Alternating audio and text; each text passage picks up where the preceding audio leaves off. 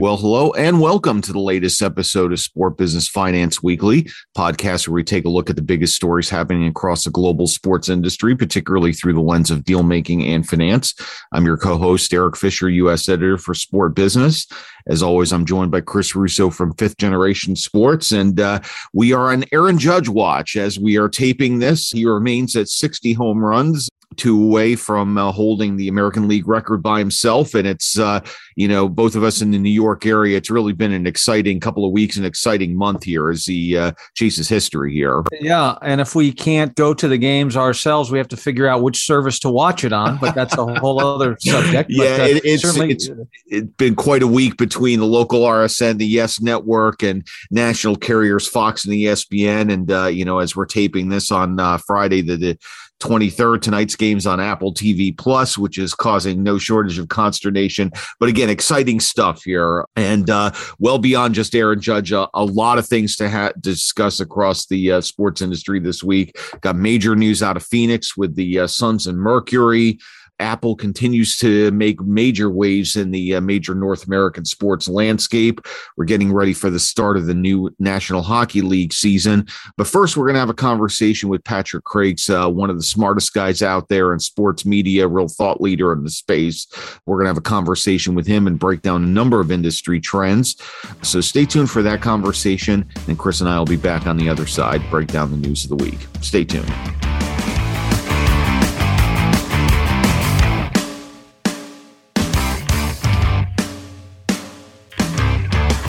We're very pleased to have as our guest on Sport Business Finance Weekly, Patrick Crakes, principal of strategic advisory firm Crakes Media. Crakes, over a career spanning more than a quarter of a century, has established himself as one of the foremost experts and thought leaders in sports media, particularly in this current era of historic transformation and disruption.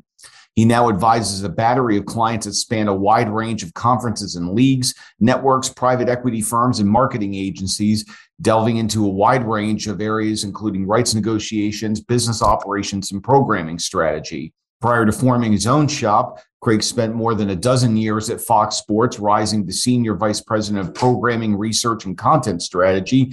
And he played a key role in managing network relationships with key entities such as the National Football League, Major League Baseball, and NASCAR. Patrick, welcome to the program. Thank you for having me, Eric. Great to be here. So just get obviously a quick summation of your career journey here, but from your perspective, what has this journey been like here? You've got a military background and now you've been doing the sports media for, as I said, a long time here, but sort of what got you going on this and where do you sort of see yourself in the overall ecosystem now? Well, where I see myself today is that I'm often a facilitator or somebody who provides some clarity. Right. A large portion of what I do is advising investors of different types, whether it be on the evolution of the media landscape or how you allocate capital in the context of that. There are traditional media relationships I have, many of them with friends or people I respect. But I basically am a facilitator and a provider of insights, which is very different than my job. I did that at Fox Sports, but I also managed and was an operator and was making trains run on time and doing all those other things. So it's a much more intellectual, more quieter experience than it used to be. Obviously, being in the middle of all the action at Fox Sports, there's always something going on that requires your attention, usually live. And so it's been an interesting journey, but it's very rewarding and I really enjoy it. And particularly working with the investors who have made a better finance. I understand finance in a much more strategic perspective than I used to. And it's complementary to my other skills. So I feel like it's been a real good growth journey and I've really enjoyed it. Patrick, when you talk about advising investors, is it companies or PE firms that want to acquire assets in the space? Or what's the kind of engagement that you have with these PE firms? So PE, venture capital, U.S. investment bank are some of my clients. It's largely about, these folks know an awful lot, right? What they don't know is this 10%, I call this opacity index, right? The media business and the sports media business is a very popular but very small place, right? And so information is hard to come by about how things actually pan out. So when it comes to how media is evolving to be distributed, to add digital platforms to the mix, there's a lot of outside in looking and suggestion, in particular from Wall Street analysts, many who are public figures. And so investors are looking for, what are the folks inside the system really looking to do? They're clearly, sometimes the narrative publicly on financial news networks or papers are, well, these people are stupid because they're not getting X. Right? Well, no one's stupid on any side of the table in the system. You guys know that. People are doing things for a reason. They may be mistaken. They may be taking different levels of risk in different places, but nobody's stupid. And so, why 4 years ago was Disney not investing heavily in streaming? Why was it allowing Netflix to write big checks to it, which forced Netflix, by the way, to borrow tons of money that now is a problem for them? And the answer was they weren't quite sure streaming would be profitable. Turned out that was correct. Streaming is not profitable. But 4 or 5 years ago, after I was done with the In Vivo project, the narrative really was that the established system was literally going to fall apart and die the next day. And streaming was going to pop up and it was going to work perfectly and be cheap and be easy to access. And nobody in the established media side knew how to do it. That's not to knock on the new people, but it was really, that was the narrative. And many sophisticated investors did buy that, right? So I started providing some insight into that, right? In my research background, where I really started, I became a programmer, but I really at my core am a researcher. So I spoke their language. I was able to do projects and work with them on it. And in the context of that, everything from helping a client figure out whether they should enter or exit an investment in Formula One, to advising some folks who were looking at perhaps entering into the Pac-12's rights auction of several years ago, to debt for, some pretty important sports media distribution assets. I provide a certain amount of insight into how it works, who the people are, and what I think is happening in the context of media distribution. By the way, I think we can take the zero-sum narrative that for long was pushed on Wall Street and the media completely off the table. And it's a more incremental evolution to include the Amazon numbers and figures of Thursday Night Football. It's incremental to the current system. It's evolving, but we're not going to have any pirouette to 100% streaming anytime soon. That's just not going to happen given the economic realities of how everybody pays their bills.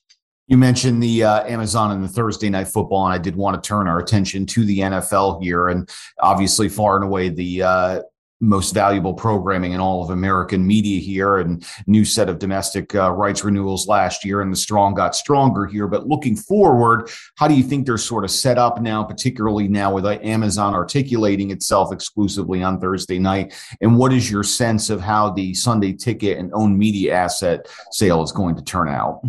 Well, regarding Amazon and Thursday Night Football, the viewing figures are a strategic success, right?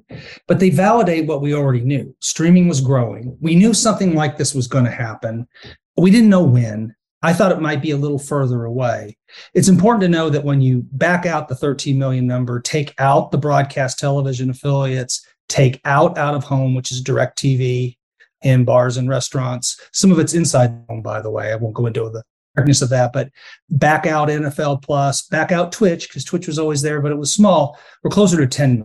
But that's still, nobody's ever done anything close to that. So I myself was hoping for 8 million for them. I was prepared for 5 because I just didn't really know what I didn't really know. This is a major proof of viability, right? Now, the problem is, or not the problem, but the reality is that no one's ever done anything close to this with any other type of sport anywhere. Because if somebody had, we'd know. Because there are major sports streaming on networks, some of them exclusively, some of them simulcast, but we never get any of that information. So this is kind of the tip of the spear, cutting edge, very tippy top. But what it does is it proves that streaming can, today, in certain circumstances, produce strategic reach. And that is very, very important. Is it going to replace the reach we find from all the other platforms today? No. Could it do it in 10 years? Perhaps. What I would suggest is that what will happen is more an evolution of what it means to have reach, right? And how reach manages into expansive business plans, such as Amazon or even an Apple, where the business is not necessarily driven so much by advertising, not that you don't want to get that revenue, but by a larger strategic concern in video as marketing, right? Instead of a kind of an accounting profit center, it serves some other larger purpose, right? Prime subscriptions, proof of business for Amazon Web Services, in the case of Apple device, a sales or some internal metric that's not tied to what we would traditionally say in the advertising side. And really, in reality, it hasn't been that way on the established side for a long time. When it comes to sports, subscriptions have been paying the bills for the best sports or they're 70% of the value. They've been doing that for 20 years. So advertising is important, very important, in some cases billions of dollars, but it's not the most important revenue stream, even in the established system. So I think it's a major step forward. I would expect the numbers to taper back some, but if they finish the season at 9 million, 8 million viewers on an average viewer minute basis, that's a strategic accomplishment for them. And it paves the way and validates streaming platforms. It really probably validates, if you take in context the entire NFL week 1 and week 2 weekends, the broadcast model where, the broadcast numbers were off the hook for NFL on Fox and CBS, and Monday Night Football, we're looking at 20 million plus viewers for all those platforms. Toss in Amazon at 13 or to 10 pure on Prime, and that's an amazing figure. And if you think about it, all the distribution platforms when it comes to the NFL are firing on all cylinders across every board. Now the trick is to make it work for the other sports, right? And we haven't seen that yet, but I would expect to start seeing more. I'll add something else that's interesting. To get to this position where this number would be accepted in the marketplace, Amazon did something that people were saying could not possibly be true. They embraced Nielsen Media Research's measurement system, the old established system, which makes it easy to compare to established partners. So Nielsen validates the viewing. It's universally transacted upon. And I think if anybody had Nielsen Media Research as the future of streaming measurement on their bingo card, they're a liar, unless you're somebody like me who's been saying that for years, because I understood Nielsen's centrality to the system, right? And so what you're going to see now, I think, is pressure from others on other streaming platforms to adopt that measurement, because now you can kind of get a look universally at how things are working. So, looking ahead, pay attention to this exclusive game on ESPN Plus coming up here soon, NFL game. That's going to be very interesting to compare the platforms, because we now know what an amazing platform like Amazon, right, or partner like Amazon combined with the most valuable and important media content maybe in the world, the NFL can do. Now let's see what it does on a different platform. I think it's going to be very interesting. Patrick, switching gears to the NBA, those national rights are coming up here over the next couple of years. What do you expect is going to happen in terms of the types of companies that are going to bid for those rights and where those rights fees may go? I think it's a great question. I'm going to give you an answer that you know very well. Back-end rights are super going to determine this. And I know that firsthand because our attempt to participate with the NBA at Fox while I was there was thwarted by the enormously strong back-end rights that ESPN and Turner had. We were basically stopped by it. The property never got out to a full bid, really, because ESPN and Turner told the NBA they would pay any price to match it. They were not going to, even if a third party like us figured out a way to enter the system without hurting them in any way, they didn't view it that way.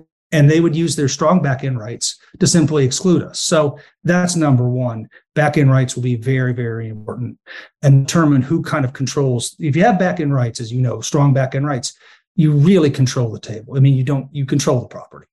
So that said, I think everyone would like to try to take a look at it. And I think in a couple of years, it'll be great for the NBA because they're going to have more real data to work with on the streaming platforms. At the very least, I would suggest that we're going to see streaming on NBA games on platforms. The question is, will it be with their established partners, Turner and ESPN, or will it be on a totally different kind of partner like an Apple or an Amazon that derives almost all of its revenue from non-traditional media businesses, right? And because ESPN has a platform, they walked away from the Big Ten rights largely because they weren't going to be able to acquire any content for that platform. Will almost assuredly build a Eurosport-like discovery platform for streaming. They will probably have an option to give the NBA streaming. And if you take a look at the NHL deal, the NHL deal completely validated by the current system to include streaming on ESPN Plus. So to me, I think everyone would want to have a piece of this. The question is, who's going to really get the opportunity to do it? And it's not like the NBA is unhappy with Turner and ESPN at all. So my answer is I think the rights stay those two entities, but it's possible they could get unlocked, but it would be interesting to see that. But we will see streaming. I just think it's going to be with the current partners they have. One of the other big macro trends in this space is the betting companies becoming much more of their own in-house content vehicles, and certainly foremost among them is this new linear and OTT network that FanDuel has put together. Looking forward, do you anticipate entities such as FanDuel becoming serious bidders for top-tier rights? I don't. I don't see them going after the top rights. That doesn't mean that they won't have content and they won't be a content supplier. Look, the rebrand of TVG, if you think about it, it's a terrific idea because TVG is all gaming, and rebranding it as FanDuel opens it up to other things. It's still going to be largely a horse racing, kind of betting platform network, but lacing in all the other live events that they've accumulated, from Asia and other places, makes them a viable live distributor. But most importantly, it makes an argument inside that old established pay TV system, which still has 70 million some odd homes in it. If you're looking to attract gamers, if you're looking to attract new subscribers for your betting platform, the best way to do it is to be right where the sports viewing is, most of it, right? At least the organic surfing kind of sports system. I mean, the new streaming system is great, but people have commented you can't get around anything else, right? And that may be helping the viewing right now because people aren't going anywhere. Certainly not week one, where people were checking things out. But the truth of the matter is that circulation set in the old system was very useful in finding content. And by rebranding this channel, perhaps making an argument to distributors that they should move off of, I have DirecTV because it still remains a very good platform for sports. They're down there in the 600s with some of the other sports channels, the secondary sports channels. Make an argument they should have moved up with the ESPNs and the FS1s of the world, and people organically find them and find the betting advice show, things like that. And they're in that business, right? I mean, FanDuel, Paddy Power, Flutter has scale advantages in actual execution on betting in a global way. They're a public company. They are profitable. They have real EBITDA and free cash. It just made a lot of sense to me to do it. Now, that said, do I see them trying to get into the NBA rights? I just can't see it. I think they're going to smart enough to know that they are part of the sports media ecosystem, but they have a specific niche. And there's so much room for them to roll up so much of it, given their profitability, their management, and their worldwide reach, that getting into large-scale tier one rights probably feels out of scope. And that's my personal opinion, but I think if you ask some people at FanDuel, it probably echoes that. Patrick, another important part of the sports ecosystem and media ecosystem is the regional sports networks. There has been some discussion, some published reports recently that maybe the sports leagues, the MLB, NBA, NHL, might even consider owning what is now the Sinclair regional networks. What do you think about that? What do you think is happening there in that situation? Well, RSNs are networks that just won't die. Everybody's been trying to kill those things forever. And they have real problems, don't get me wrong, but it's like, you go back and read articles from 5 years ago, people are like, well, Amazon is going to distribute all the RSNs. Well, we're still not there yet, even though we have all these problems. Sinclair has a specific problem. They have a classic business problem. Their EBITDA for that unit is declining, and they have a debt service number that is fixed, and they are going to have problem meeting it. So, in that context, that presents opportunities. I'm sure the leagues would like to own part of an entity that controlled. This has always been something they've wanted to do. The problem is the leagues themselves don't have their own organic economics. It's not like the NBA can walk up and give you $750 million. The NBA doesn't have $750 million to write an investment with. So it becomes more complicated. They need partners. But and one of the issues with the NBA and the NHL and MLB and Sinclair is that they haven't really had a time doing business together. Regional sports networks are going to continue to exist, and they're going to continue to exist inside the pay TV ecosystem because the direct-to-consumer business for them cannot replace the current economics that the pay TV system gives them so that they can make payroll. There is, I mentioned it earlier, a pirouette to DTC. It really doesn't exist for regional sports networks. The Cleveland Cavaliers get $80 million a year. If they were to exclusively distribute themselves direct to consumer, they would not replace the economics they get from the pay TV distributor that make that possible. They would not make payroll. So it's a kind of a bit of an existential crisis. The RSN system has to continue, but does it have to continue under Sinclair's ownership? And Sinclair's gives itself a bad financial structure. So the leagues are looking at this as an opportunity to be a participant in ownership, probably with a private equity, somebody who comes in and sees the value, understands that the current system is not a growth business by any means, but also under the proper debt load management is profitable system. It also must continue. The leagues know it must continue. While they continue to experiment with new forms of distribution, DTC may not be unprofitable forever. Right now, as a blanket rule, we're seeing everywhere, DTC streaming is ruinously unprofitable. Will it be like that forever? You're Disney and you're losing $500 million one quarter. The next quarter, you're going to lose $750 million. That's tough even for Disney, right? I mean, that's tough for anyone. Those characteristics of the streaming economics on a standalone basis are universal. They're near universal, except at Amazon and Apple, who are using it as a marketing expense. So I do believe that the leagues would love to have a part at a seat at the table of a new entity that owns some of these RSNs. Maybe not all of them, but some of them. This is an opportunity to do it. They're going to need partners. But that doesn't mean that eventually there won't be a roadmap to them owning a majority of it, such as the Big Ten Conference did with their channel, right? When Fox did that deal years ago, Bob Thompson, Larry Jones, and those guys did that deal. So I do think they're interested. I think they're saying that publicly. The whole thing's going to be resolved, I believe, sooner rather than later. I do believe that Sinclair will have investors come in, relieve the debt probably. It won't end up in bankruptcy, but even if it ends up in bankruptcy, the bondholders are unified behind them. If they end up owning the company, they're happy because they can restructure it. And they know that if the debt load's proper, the businesses are profitable. Like I said, they're not growth businesses, but they're profitable. And then you manage the businesses and wait for the new digital system to come together better. And when it does, then these RSNs have a place there. But I've said publicly before, they're hothouse flowers. The digital distribution system is so unprofitable because it's unbundled. We wanted to break up the bundle, broken it up, and now it's really an unprofitable system. It's got to rebundle, but it can't look like the old system. And I don't know what the system looks like. All I can tell you is it has to have some elements of that. RSNs can be a part of that, but they go last, not first. They are hothouse, especially it's the Boston Red Sox. It's one team, right? And even with that, you need tons of other stuff to watch the Boston Red Sox. That's not changing anytime soon.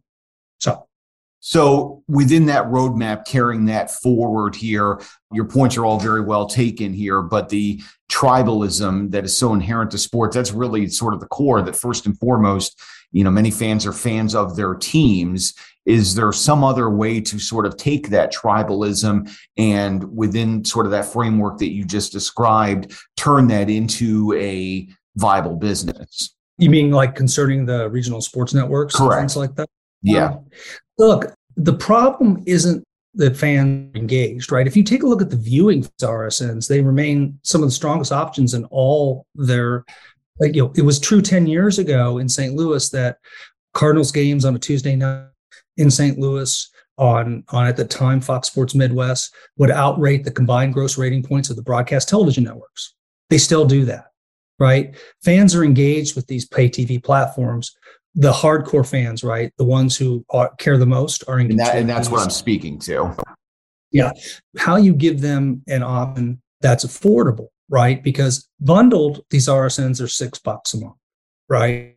But unbundled, the reason why the Bally Sports RSN is $20 and the reason why NESN is near $30 is because that's the price of the channel if it's not bundled with other things with it that enable it to scale and force contracts upon people. So we've got to have some kind of system on the digital side that enables you to, if you choose to pick only an RSN, you're buying some other things as well, services maybe. I mean, broadband's a great example of one thing that gets bundled, but you come up with something else that's low cost but high margin to subsidize it, and the video becomes marketing expense instead of a thing that has to carry the economic profitability of the bundle. So we're not there yet. The only way to get to a place where you could price the RSN properly and make money is to cut payrolls. And I don't believe anyone's suggested that yet. Patrick, switching gears, Live Golf has clearly gotten quite a bit of attention over the last several months. But in terms of carriage on prominent media outlets, that really hasn't happened yet. What do you think is going to happen with Live Golf? Are they going to be able to get a major television or media deal done? And who would be the likely parties to do that deal with them? Yeah, I mean, like, it seems like Live Golf is here to stay, even if it doesn't have a major media deal. They've just got too many important players over there. They're funded. They do need a media deal. They probably need one that encompasses a traditional reach, I think.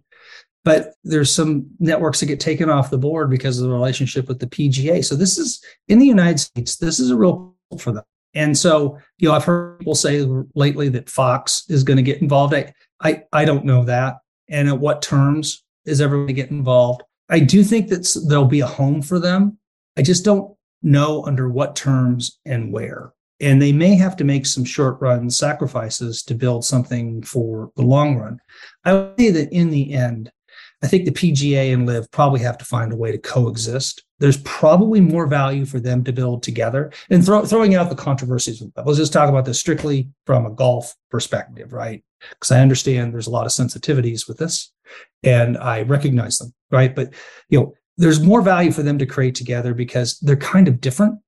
And they could be theoretically compatible, but they have to learn to figure out how to live together. And you go back to IndyCar, right? And what happened to IndyCar in the I guess it was, guys, like the early mid 90s, where it split into two leagues, and it's just now recovering because it's one league again. You can either have IndyCar, all right, or you can have something that looks more like the NFL, right? It's something cooperative that comes together so they both can coexist. I do think that there's value incrementally for them to create if they allow each other to exist. Right now, it looks like it's a fight to the death. Either any one of them wins, because I don't think Live's going anywhere, and the PGA is not going anywhere either. So what are they going to do, right? The PGA is going to allow their players to continue to slowly migrate over there, and Live is going to be happy not being distributed and building a real business. Possibly that probably ends poorly. So I think it's a complicated issue. I don't know who's going to distribute Live. I think it's complicated, and I think they'll get some kind of deal, but they may have to walk before they run. And meanwhile, the PGA is going to have to figure out how they reconcile themselves to this new reality, because Live isn't going anywhere. That's my personal opinion, but I think it's an informed one. Well, clearly, just a ton going on in and around the world of sports media. We could go on a lot further here, but we'll wrap it up there for now. And we want to thank Patrick Crakes from Crakes Media for spending this time with us. Oh, it's my pleasure. Love the questions, and thank you very much for having me. Thank you. Thank you.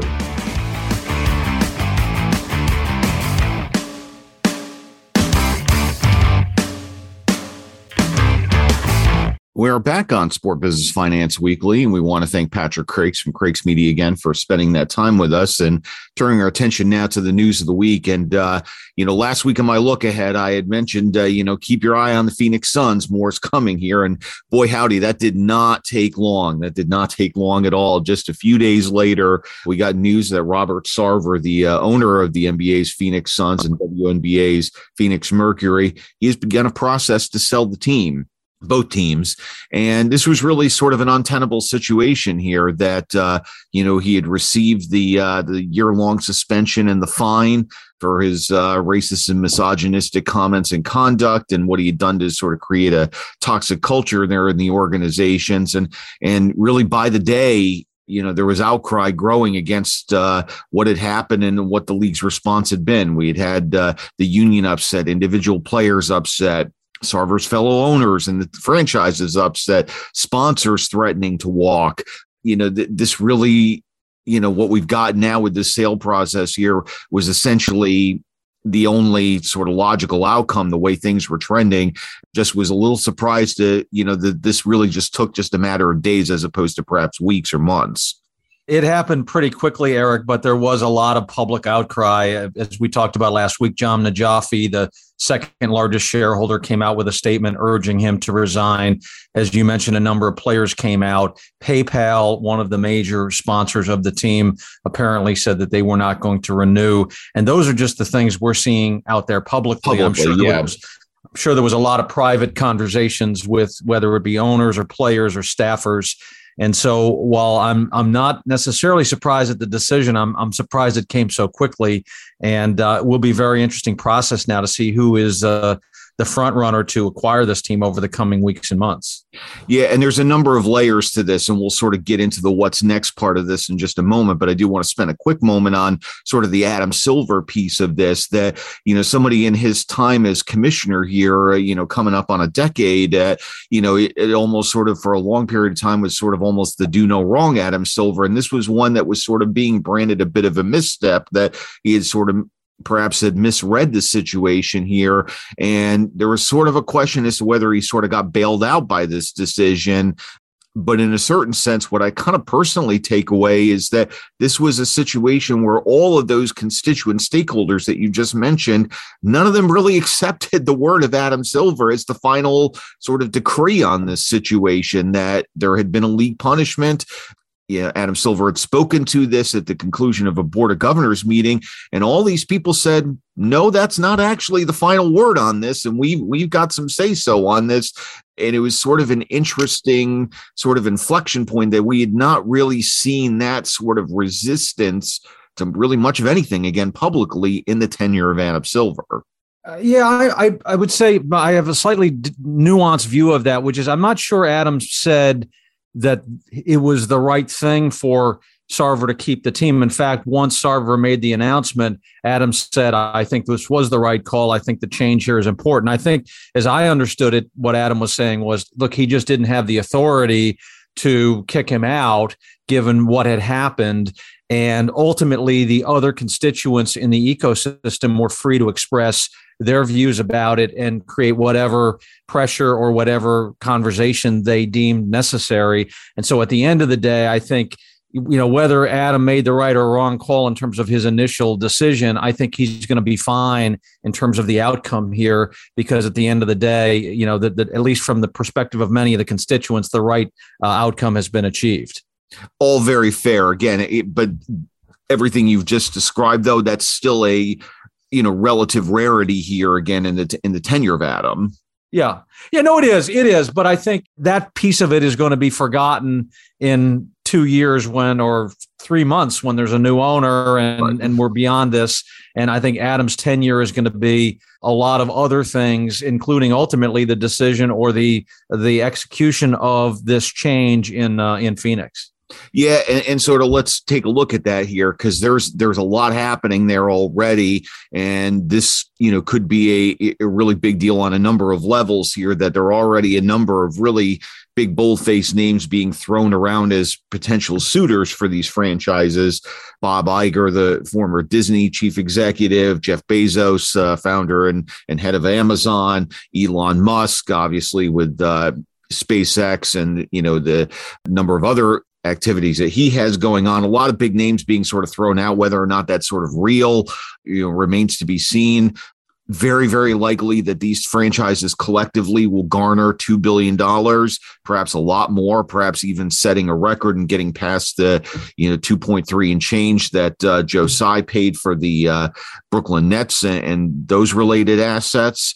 And this is a growing market. You've got a recently renovated arena. You've got a good team on the court. There's a lot of sort of, you sort of take the Sarver situation, put it to the side for a moment. There's a lot of good things in and around the Suns and the Mercury, and a lot of reasons to feel optimistic about wanting to be in on that situation here. So, this could be a really interesting bidding race on a number of levels. I believe, Eric, this will be an incredibly buoyant group of companies or individuals bidding here, not only for the reasons you mentioned on the Phoenix level, but also because the NBA is doing so well. It's a global brand. They've got their media rights deals coming up. it really is a pretty rare opportunity to be able to buy a controlling stake in a team. There's an ability also, because of the NBA rules, to finance the purchase much more so than, let's say, in the NFL. So there are a lot of reasons why I think you'll see a lot of bidders, subject to, if somebody like Bezos with enormous wealth comes out and says, I'm going to pay whatever it takes to buy it, that could discourage some people from putting their groups together and trying to kind of get lined up. But other than that exception, I do think this could be a situation where you have 10, 15, 20 viable bidders in the hunt. Yeah, and as unfortunate as the whole situation around Sarver and everything that he said and did, there is some historical parallels here in the sense that we've had prior tragic situations with a franchise where, a new owner comes in and some, real new achievements are happen on the backs of that. And I'm thinking of things like the Dodgers coming out of bankruptcy, the unfortunate situation with Donald Sterling and the Clippers. You've had those new owners come in and take those franchises to previously unimaginable heights here. And again, for all the reasons that we both described here, I think this Phoenix situation is set up with this new owner to come in and take this to a whole other level.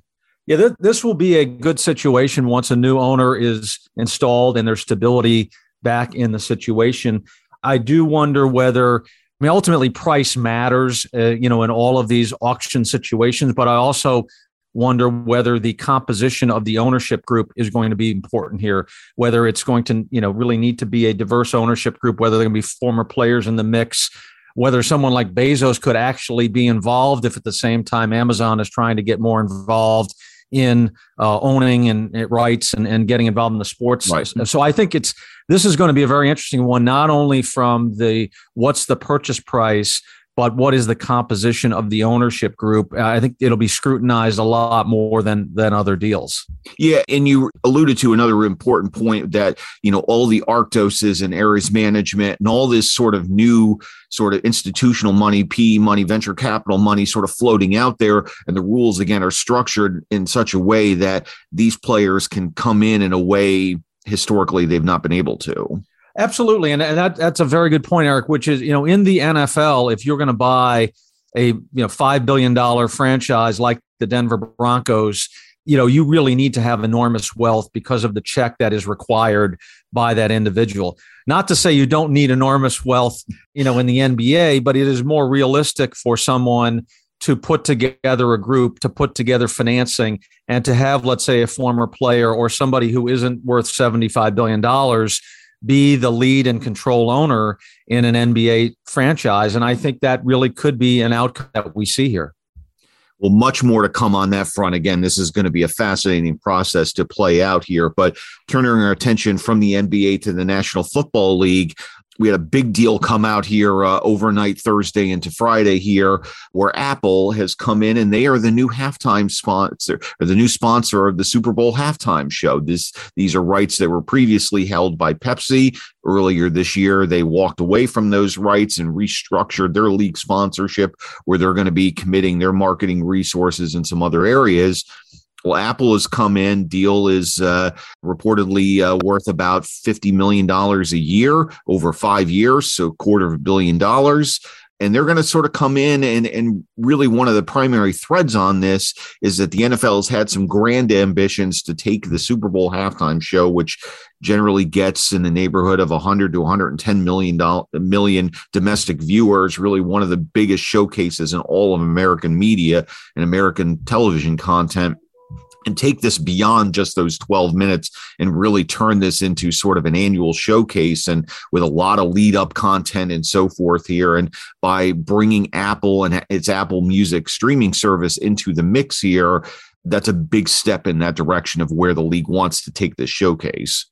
Well, the first point that's pretty obvious is Pepsi is a soda company and Apple is a music company, right, or at least a music and technology and entertainment company. So that's a good start in terms of leveraging this further. I think this is a great deal for Apple when you think about the price that they're paying versus the amount of money they will make on new signups and subscriptions to the Apple Music service, selling other kinds of music and entertainment. I think this is going to turn out to be an incredible investment for them. And I think, as you alluded to, for the NFL, this is going to be a way to expand this 12-minute opportunity into something much bigger that's going to last a lot longer, and that's going to have all kinds of other commerce and marketing and promotion elements to it that we've never seen before.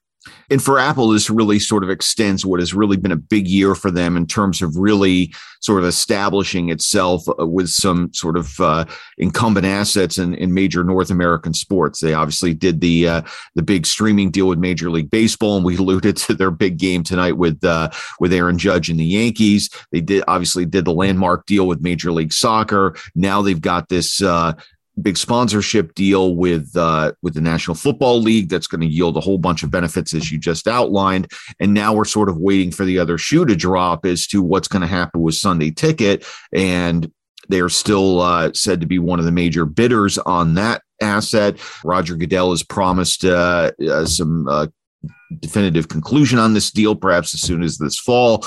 Apple could be very well in the mix on that as well here. So just a continuing drumbeat of them sort of getting involved and buying these sort of, tier one assets in the industry. Yeah, it seems to be a breakout year, Eric, for Apple and Amazon. We talked earlier with our guest about the Amazon numbers on the first Thursday night. We see Apple, as you mentioned, making some big steps. So for years, Apple, and particularly Amazon, had been dabbling around the edges in the sports space. This is the year, in my opinion, that all of that is really coming to fruition in a big way, where you see Amazon with the exclusive package, you see Apple with the exclusive MLS package, you see things like Super Bowl halftime, which are incredibly high visibility. And it seems like this is the breakout year for Apple and Amazon and these tech giants that were always talked about as, hey, when are they going to get into the mix? Well, I think 2022 is really going to go down as the year that we kind of hit a threshold on that. No question about it. And then just again, specifically to the halftime show, you were expecting some news in the coming weeks on who the act or acts they're going to headline this upcoming game in February in Phoenix for Super Bowl, for the 2023 Super Bowl, who they're going to be. And this is going to be another one of those situations where, for the reasons you just described, you sort of put the marketing muscle of Apple and Apple Music behind whoever this artist announcement is going to be, and the artist's own social media channels here, that there's a real groundswell that's going to be building up here to drive interest around this event.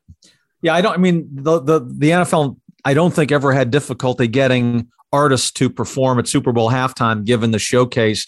But I think there's going to be even more incentive from an economic standpoint for artists to participate this year, because there is going to be probably even more linkage to the sale of music, the sale of subscriptions, the sale of things related to that artist. So it was already a very attractive opportunity for an artist. Now it becomes even more attractive. At the same time, I think the pressure on the NFL and Apple to find somebody who is just larger and larger than life and keep outdoing yourself for these acts, that does get tough, but I'm sure they'll find a way to do it. Yeah, although it's interesting, there have been a number of key artists who have sort of said no for a long time until they said yes. And Bruce Springsteen certainly comes to mind, where he said no for many years until he finally said yes.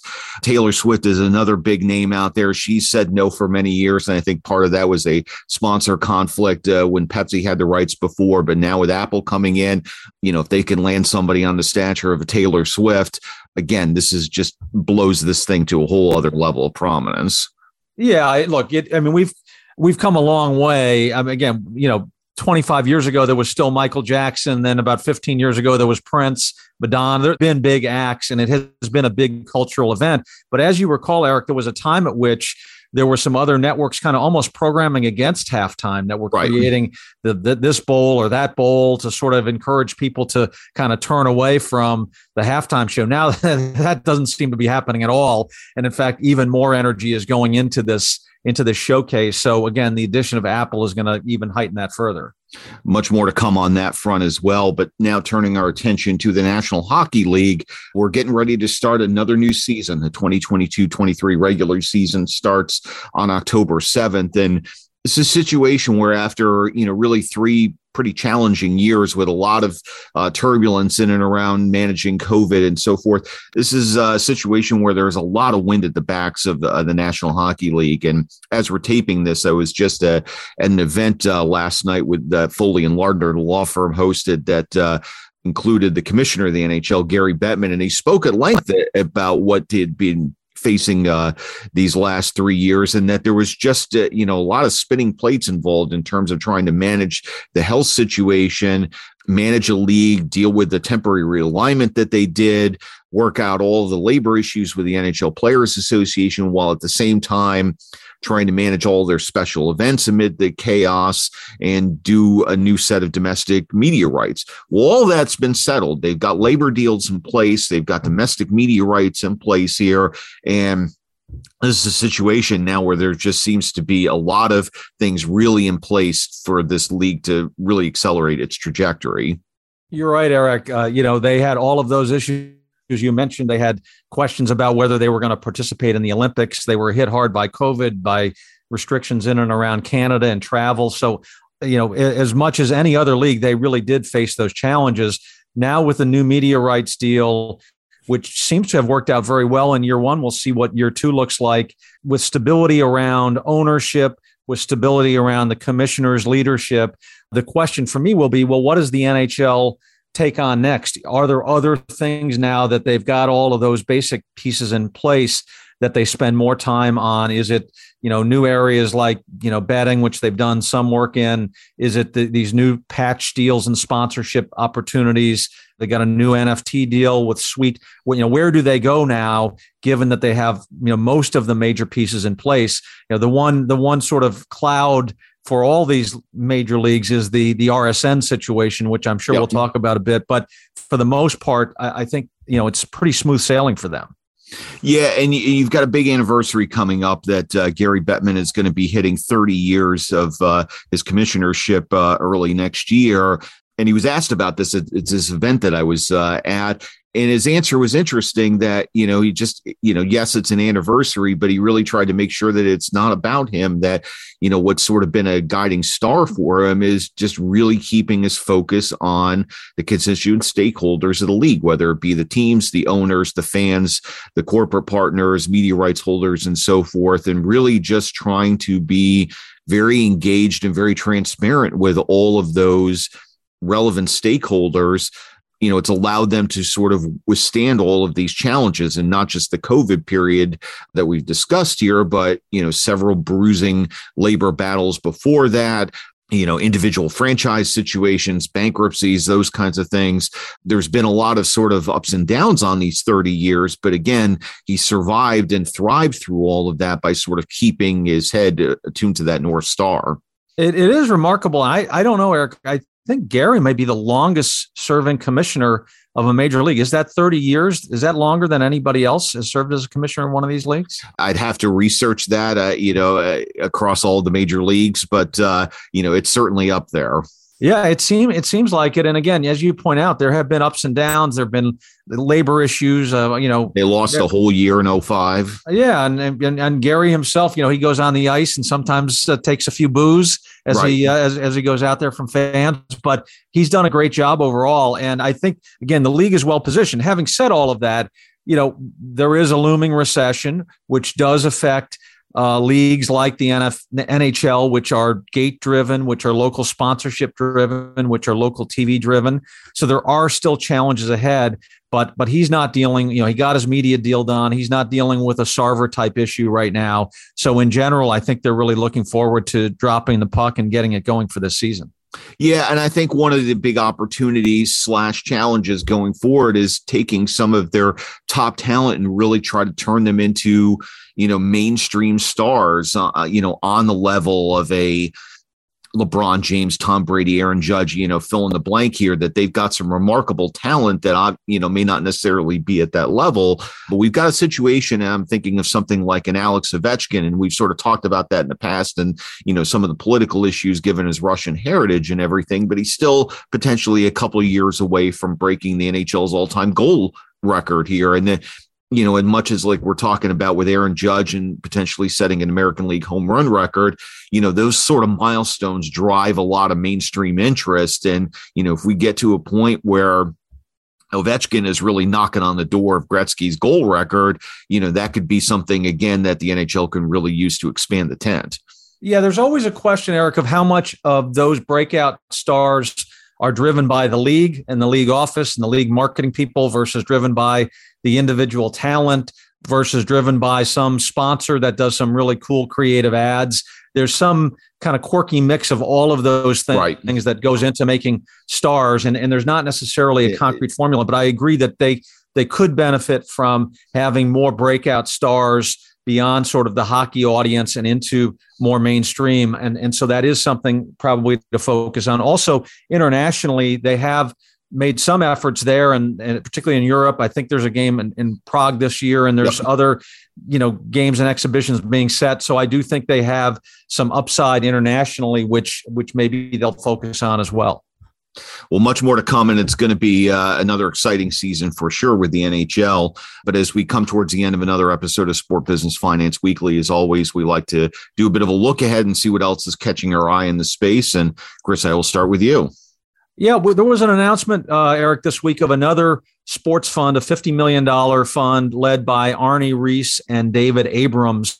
Arnie, I have known well over the years. Arnie was formerly at Sport Radar. He had been at ESPN. He had been at UEFA, again, longtime industry, a veteran. They are focusing on sports tech and related businesses. We'll find out more about their specific mandate as we move forward, maybe even try to get Arnie on the podcast. But the bigger point for me is, despite the tough economic conditions, the money pouring into sports and sports investment just continues. And I think that's a good sign for all of us in this industry. Yeah, this really strikes me very much along the same thesis that we described vis-a-vis Ares Management last week, that there's a lot of this institutional money that could go in a lot of different directions. And, for a lot of very compelling reasons, they're picking sports. And even though this is getting to be sort of a bit of crowded space and, Arctos and a number of other firms out there, that there's still a lot of deals out there and a lot of opportunity. Yeah. And I think, Eric, as we've talked about in the podcast, because there is, it seems to me, unparalleled disruption going on in sports. Maybe it's always that way, but it just seems with what's going on with the streaming world and some of the new tech players, with some of the innovation happening, even in the youth sports space, that this is a time of pretty dramatic change. And so it creates some opportunities that investors want to take advantage of. Yeah. And from my standpoint, I'm keeping an eye on Ted Lasso. This is the big hit series on Apple TV Plus. Makers of Ted Lasso did a really interesting deal this week with EA Sports, the video game developer and the makers of the FIFA soccer franchise, soon to be rebranded EA Sports FC.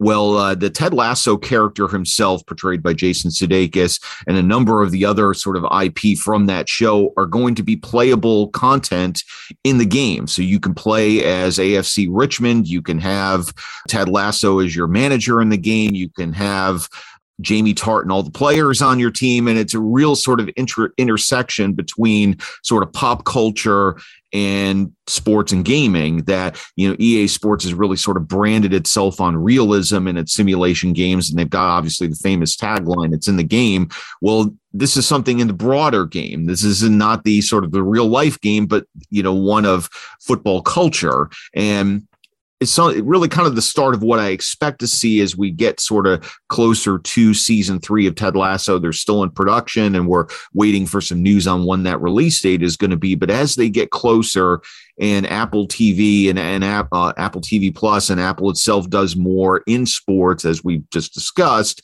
I expect more of these sort of intersections between and cross promotion and cross marketing between the show itself and sort of the traditional elements of the sports industry. There is always an appeal, Eric, of this combination of entertainment and sports, and it kind of cuts two ways. On the one hand, it sort of broadens the potential audience, creates a lot of excitement and a lot of sizzle. And again, we've seen that in the past, whether it's shoe companies, whether it's other kinds of media companies, kind of combining those two things. The other side of the argument is there's an authenticity, being true to the sport view of the world as well. And so again, brands take different strategies around that. Some shoe companies are willing to have non-athletes be endorsers, and some shoe companies only want athletes. Similarly, in this world, the question becomes, does adding these entertainment elements just broaden the base and make it really exciting? Or does there become some authenticity question? Again, not specifically about this program, but just more generally that marketers need to think about. But very exciting time for those kind of opportunities. Yeah, and people just love this show. And obviously that just raises the stakes for, what season 3 is going to look like once it finally comes. But, interesting stuff yet to come here. So, but that's going to wrap up another episode of Sport Business Finance Weekly. For Chris Russo, I'm Eric Fisher. I thank you very much for spending this time with us. And just as a quick disclaimer, this podcast was for informational purposes only and does not constitute financial or investment advice. Thanks again, and we'll see you next week.